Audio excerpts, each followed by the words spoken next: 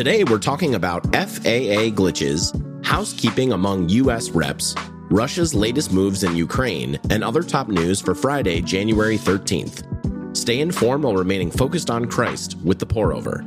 Here's the quote of the day. The hardest thing in life is to forgive. Hate is self-destructive. If you hate somebody, you're not hurting the person you hate, you're hurting yourself. Louis Zamperini. Let's start with some espresso shots. Travelers met major turbulence at airports across the country again Wednesday. Pilots share information about potential hazards, runway conditions, or weather through a Federal Aviation Administration program called Notices to Air Missions, or NOTAM. When the system goes down, it's not good. Lingering concerns from a NOTAM failure prompted the FAA to issue a 90-minute nationwide ground stop Wednesday morning, grounding all U.S. flights for the first time since 9/11. The halt allowed the FAA to reset the system and eliminate cyber attack concerns, canceling or delaying 40% of all major airline flights in the meantime.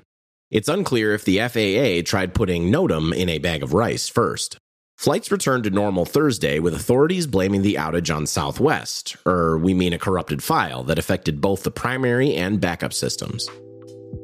Here's a verse to consider when your flight is delayed again. And let the peace of Christ, to which you are also called in one body, rule your hearts, and be thankful. Colossians chapter 3, verse 15. Since its historically bumpy kickoff, the new Republican-controlled House of Representatives has approved new House rules central to Kevin McCarthy's Speaker candidacy in a near-party-line vote, the creation of a bipartisan subcommittee to probe the weaponization of the federal government, a resolution condemning violence against pro-life facilities and churches, which have reportedly been rising, and a Born Alive bill, likely doomed in the Democratic-controlled Senate, mandating that healthcare providers give care to infants born alive after failed abortions. Meanwhile, freshman Rep. George Santos is facing friendly fire as dozens of New York Republicans have called for him to resign after he admitted to fabricating critical pieces of his resume. Speaker McCarthy hasn't joined the chorus, saying it's for the voters to decide, and Santos has vowed to serve his entire 2-year term. No matter who's in charge or what bills are passed, we should continue to pray for our leaders and seek the good of everyone we come in contact with. 1 Timothy chapter 2, verse 1 through 2 says, First of all, then, I urge that petitions, prayers, intercessions, and thanksgivings be made for everyone, for kings and all those who are in authority, so that we may lead a tranquil and quiet life in all godliness and dignity.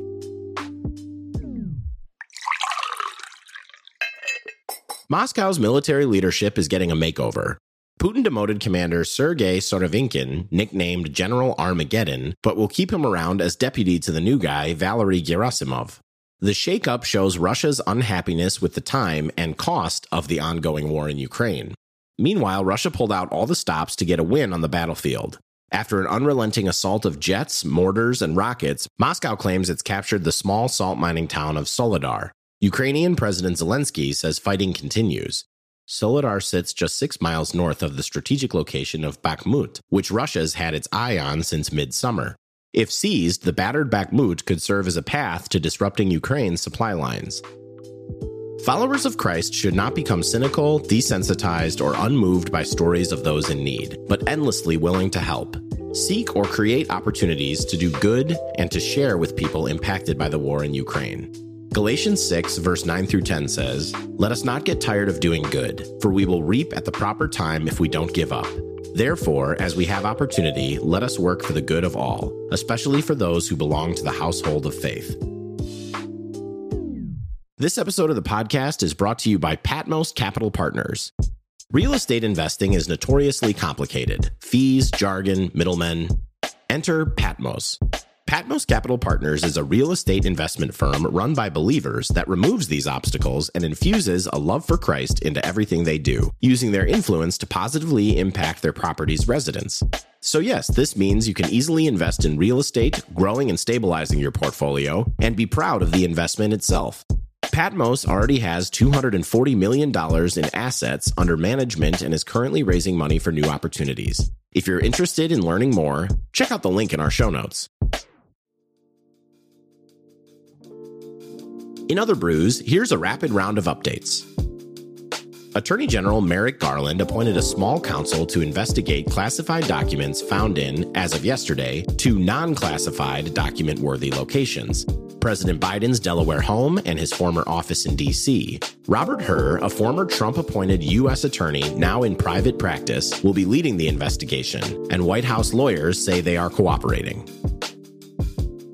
The inflation balloon is thankfully still leaking. The annual rate fell 6.5% in December, the 6th straight month of decline since its 9.1% peak in June. The drop was aided by a sharp decline in gas prices, which are now lower than a year ago. But some categories are still surging. Eggs up 60%, airfare up 28%, and coffee up 15%. Nurses at 2 New York City healthcare systems are celebrating the end of a 3-day strike protesting unsafe working conditions. Unions struck a deal after the hospitals agreed to provide safe staffing ratios enforced by fees for noncompliance. The provisional agreement also includes 170 new nursing positions, a 19.1% pay raise, and lifetime health care for eligible retirees. A Romanian court has upheld the arrest of former kickboxing champion Andrew Tate, the self-described misogynist influencer, on charges of organized crime, sexual assault, and human trafficking. The arrest drew international attention last month after speculation that Tate's interaction with environmental activist Greta Thunberg on Twitter allowed authorities to track his location. Russia is sending a replacement lifeboat to the International Space Station in February.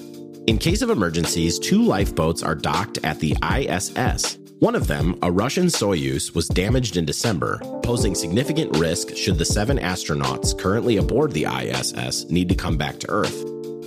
That's all we have for today. Thanks so much for listening. If you're listening on the Apple Podcasts app, give us a 5-star rating and drop a review. If you're listening on Spotify, give us a follow and hit the notification bell to never miss a new episode.